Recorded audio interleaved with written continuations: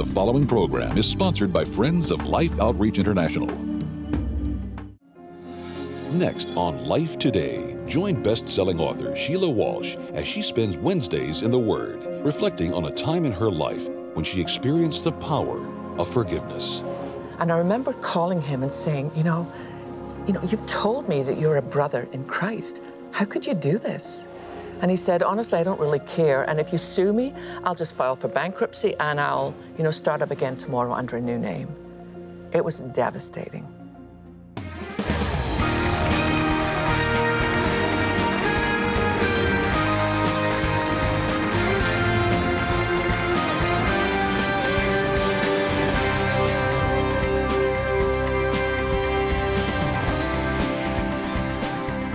Hi, and welcome to Wednesdays in the Word. I'm Sheila Walsh, and I have to tell you, I'm excited about today's program.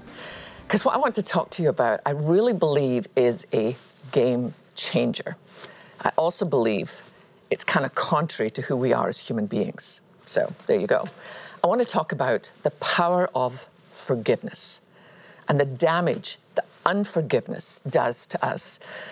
I have been in ministry for many, many years.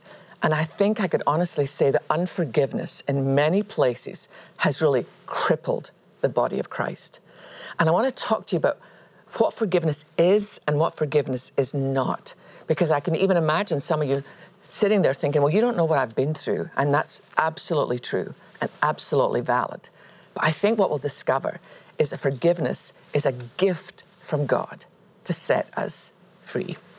I was invited some time ago to speak at a conference for pastors' wives. There were maybe, 400 or 500 pastors' wives. And there had been a session earlier on in the morning when they had been in with their husbands and they were having a big worship service. So I went into the room where I knew we would be meeting. And I had little 3x5 cards. And I got a couple of friends to help me put a card and a pencil on every single seat. And then to just kind of quickly ask God to touch the woman that would sit in that seat. Because if you are a pastor's wife, I can't imagine what a challenge that is. You have to listen to people complaining about the length of your husband's sermon or how your kids don't behave in church. And I'm sure some days you just want to say, hello, we're a family too. So I really prayed and asked God that he would meet the needs that I was unaware of.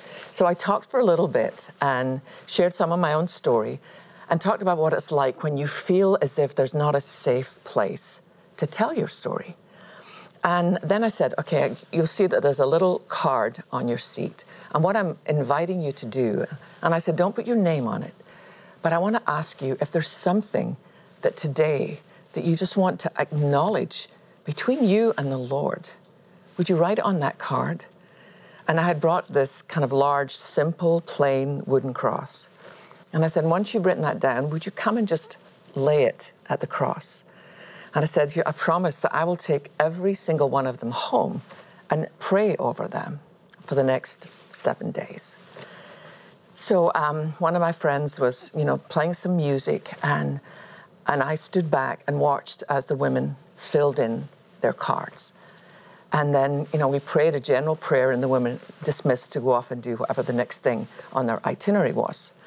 So I gathered all the cards and I took them home and I sat down, and for the next 2 or 3 hours, I just read the cards.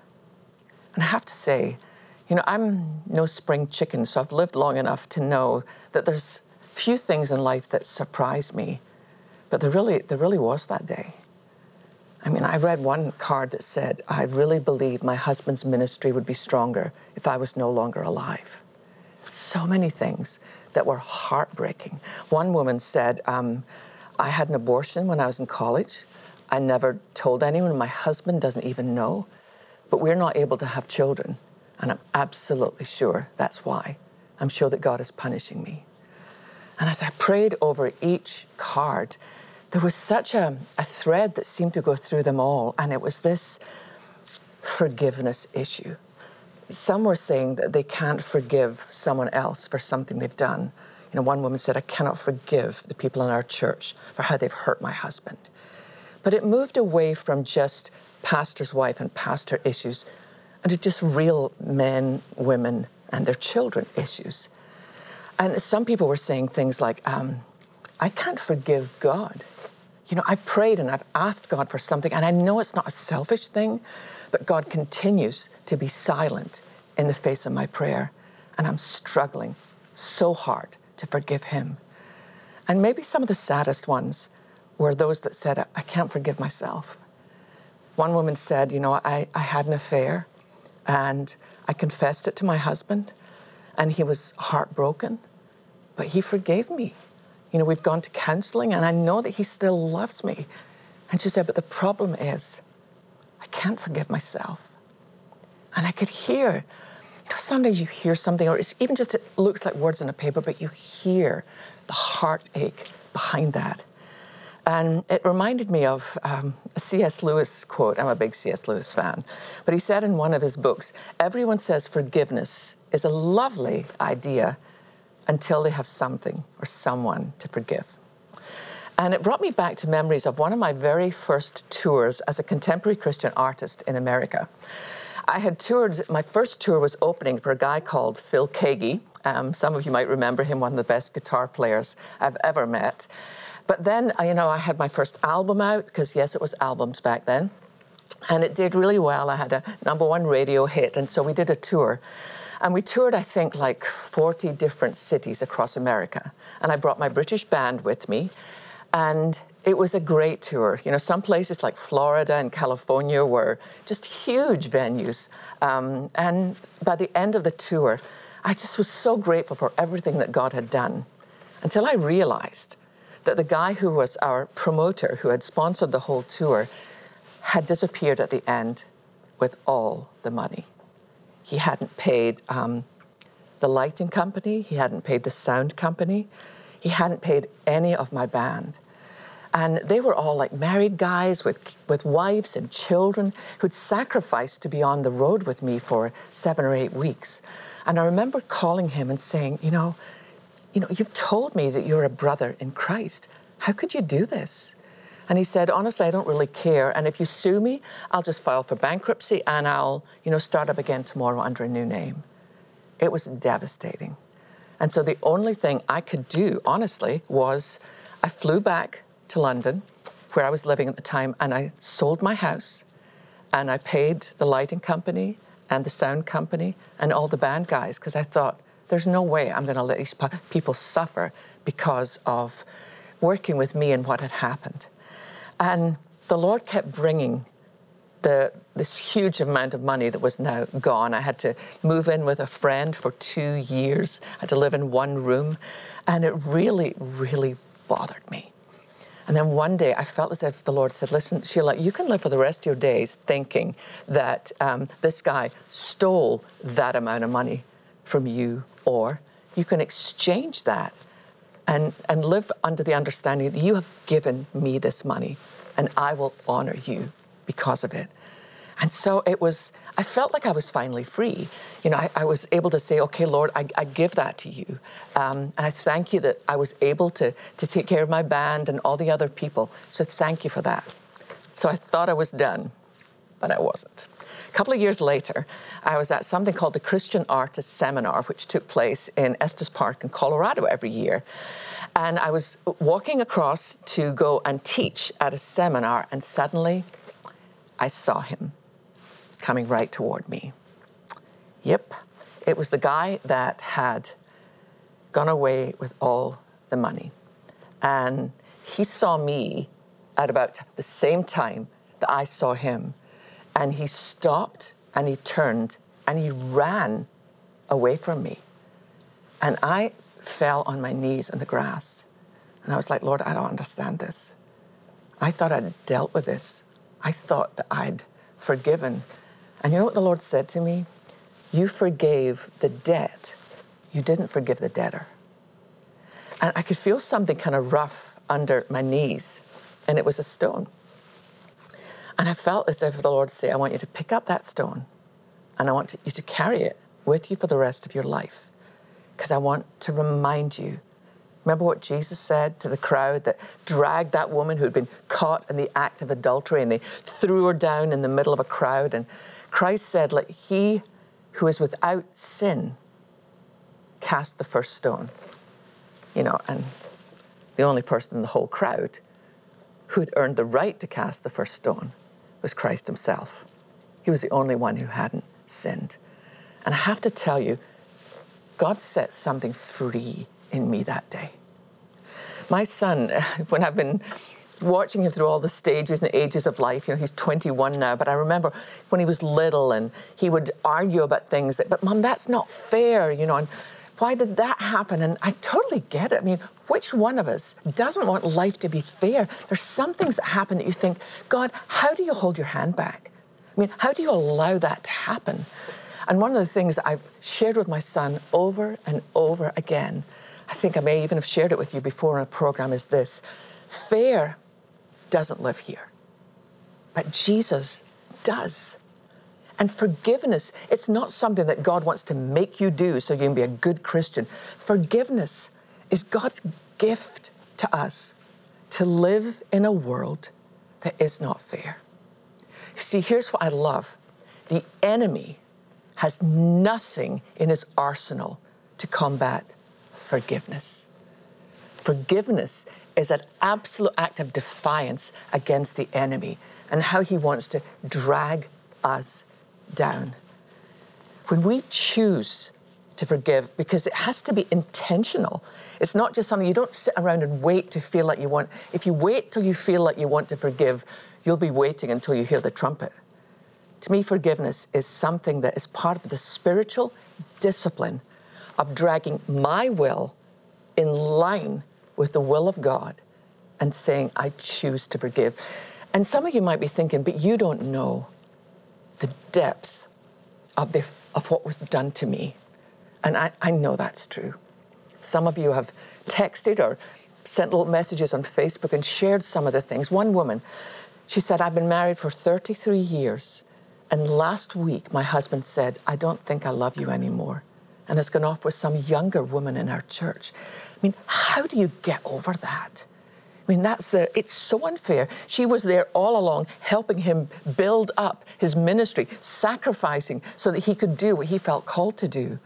And at the stage and age in life where she should be able to just sit back and relax and enjoy what God has given them, suddenly the house is sold and she's out on her own and that kind of thing. It makes you want to cry out to God and say, how can you allow it? And those are the times when I have to remember that you and I, we're not normal. I mean, you might look at me and think, I know you're not normal, but we're not regular people. We are resurrection people. We are not living for what we can see right now. If we're living for what we can see right now, then we're in trouble. But we're not. We're living for what we cannot see with our eyes at the moment. But one day, you and I will be free. There will be no more sin. There'll be no more shame, no more tears, no more sorrow, no more cancer, no more death. All of that will be gone. I love in Hebrews, where the writer to the Hebrews talks about fixing our eyes on Jesus, Hebrews 12, the perfecter of our faith, who for the joy set before him endured the cross, despising the shame, and is now seated at the right hand of the Father. I'm just wondering, what's the cross that you're bearing at the moment? It's interesting, if you look at that little word endured in the original Greek text, it means to stay in a place longer than expected. Maybe it's right where you're living right now. Have you been carrying this cross way, way longer than you thought you would have to? Despising the shame. When you unpack that in the original Greek text, it means to pay little attention to. It doesn't mean that Christ ignored the shame, because there was no more shameful death for a Jewish person than to be hung on a cross. Deuteronomy said, cursed is he who hangs on a tree. But Christ did that for you and me.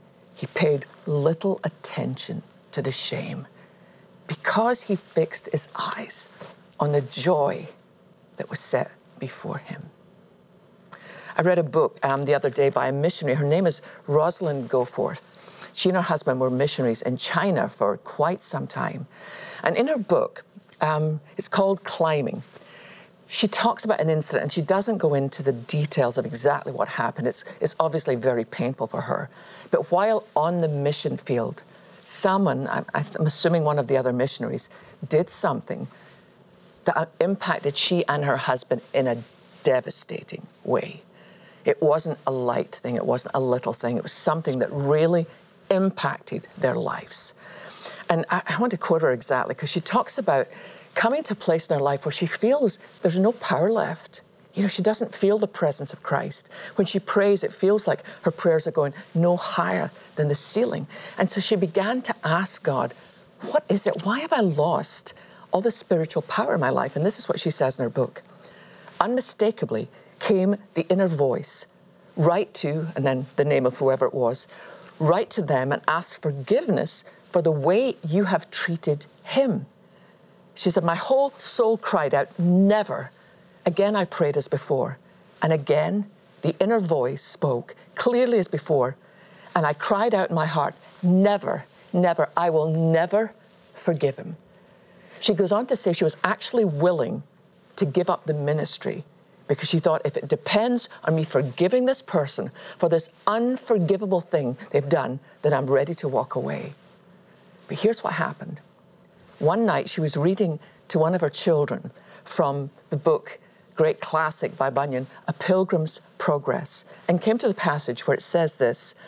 It's a passage in which a man in a cave moans, I have grieved the Spirit, and he is gone. I have provoked God to anger, and he has left me. And she said she immediately fell to her knees and begged God to forgive her for what she had held onto. She had clutched onto that stone and was not willing to drop it. She wanted to throw it. She immediately went to the other room and she wrote a long letter to this person and said, please forgive me. She didn't mention what he'd done. Please forgive me for how I have treated you. And in her book, she goes on to talk about the freedom that came. She said, my joy came back into my life in a way that I hadn't even known before. So here's what I think.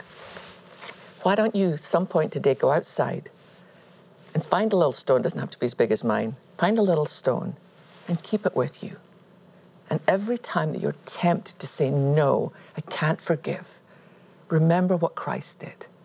And by his grace, we're able to drop our rocks.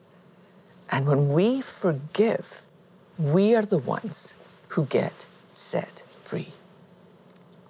You know, it's so interesting that we're talking about this today, because I had the privilege recently, very recently, of spending some time in Southeast Asia with some people who are literally in a prison and who are crying out to be free. I think you and I can help them. Would you watch this?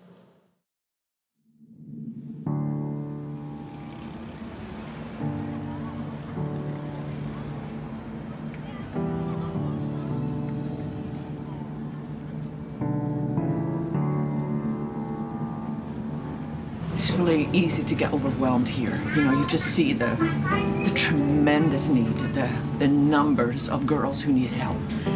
And sometimes allowing myself to be overwhelmed, it kind of shuts you down. But then, as I read the way that Christ was with people, Jesus is a people person.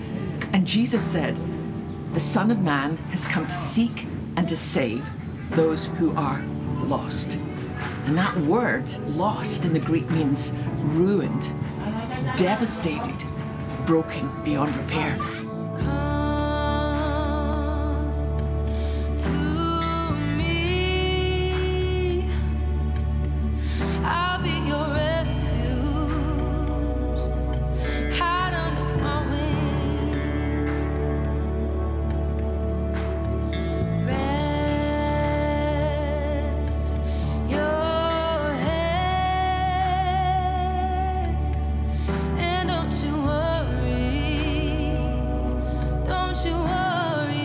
I believe with everything in me that Christ is able to reach the most lost, the most devastating. Do you remember what it says in Romans 8?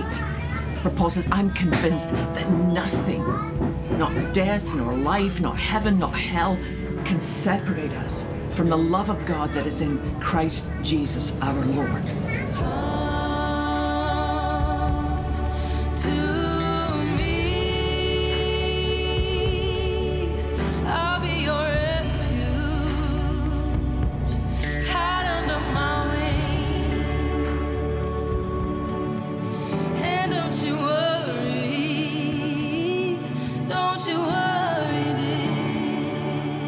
Jesus' message has not changed.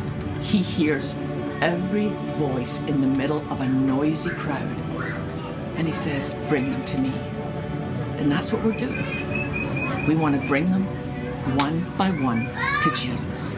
And together, you and I can do that. You know, this last trip that I was on to Southeast Asia was literally life-changing.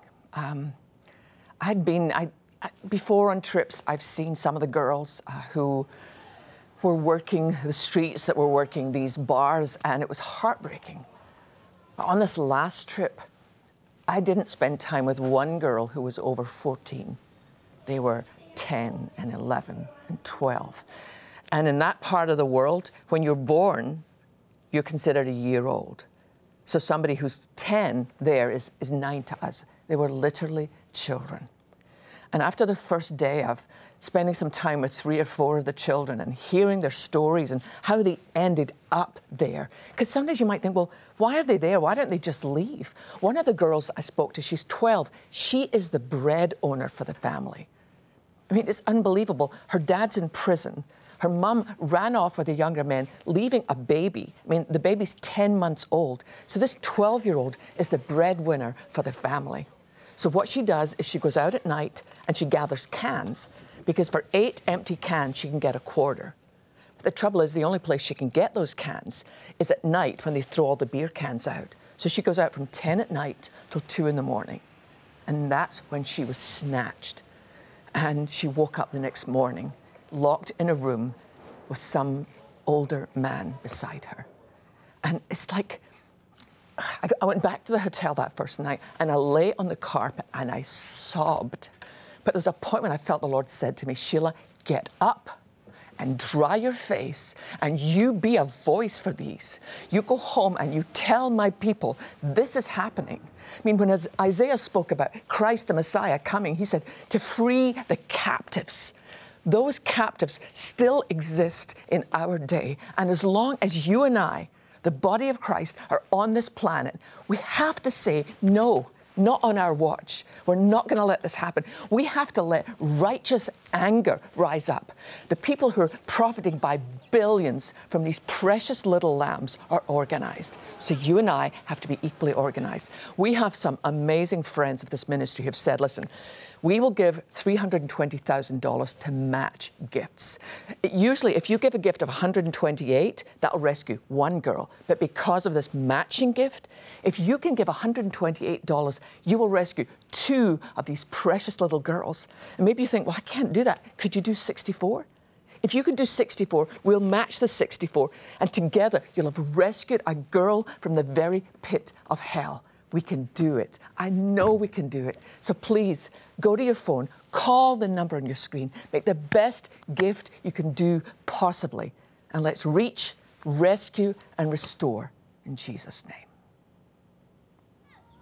Innocent children and young people longing to be loved and cared for are being abducted and sold at the hands of violent predators. Their spirit and bodies broken under horrific emotional and physical abuse. Through Mission Rescue Life, you can reach out to warn children vulnerable to sex traffickers. You can help rescue those already enslaved. And you can help restore young lives and give them a future. And now, a generous opportunity of a $320,000 matching gift means your gift of $128 to help rescue a child will be matched to help 2 children. Your $64 gift will be matched to help rescue 1 child from the horrors of human trafficking. And a $32 rescue gift will be doubled to $64. With your gift, we'll send you The Age of Promise. Randy Robison reveals 10 promises woven through all of Scripture that will transform the way you view God, yourself, and others. With your gift of $128 or more, you'll receive the Prayer is Powerful wood plaque. This unique Scripture art piece is printed on premium birchwood, a beautiful reminder of the power of prayer. Finally, please consider a gift of $1,280, which will now help rescue 20 children. And you may request the beautiful Bridge of Faith framed canvas print by Thomas Kincaid. Please call, write, or make your secure gift online today. You know, if you walk around the streets of India, there's tons of people, but you'll very rarely see little girls, because by the time they reach 2 or 3, they're taken and they're trafficked into the red light district. You know, I was talking to some of the little girls before. They told me that men that should have seen me as a child were abusing me and doing terrible things to me. They told me of stories of girls that they knew in the area that had been murdered there. I was horrified when I learned that over 1 million children are trafficked every year. That's 2 children per minute.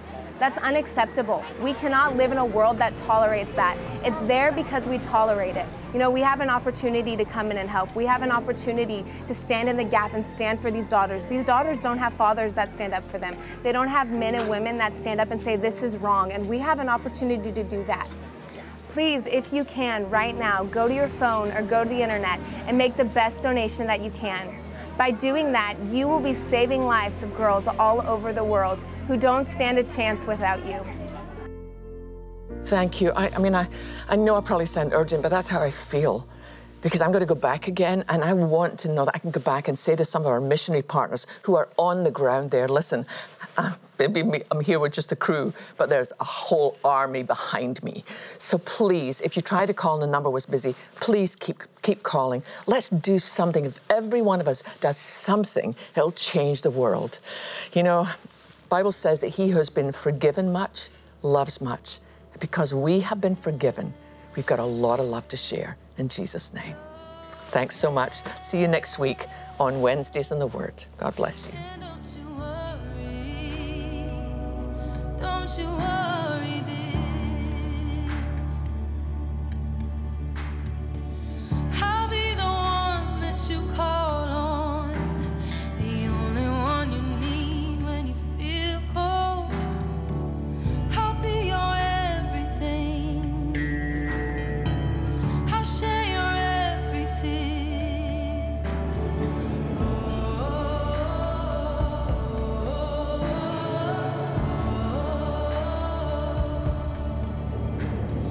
Come to me. Knowing firsthand the trap of the welfare system, Star Parker has dedicated her life to working with communities that are loving the poor and fighting poverty. Life Today is made possible by the supporters of Life Outreach International. Your gift will be used exclusively for the exempt purposes of life. The ministry features specific outreaches as examples of the programs it supports and conducts. Gifts are considered to be without restriction as to use unless explicitly stipulated by the donor. The ministry is a member of the ECFA.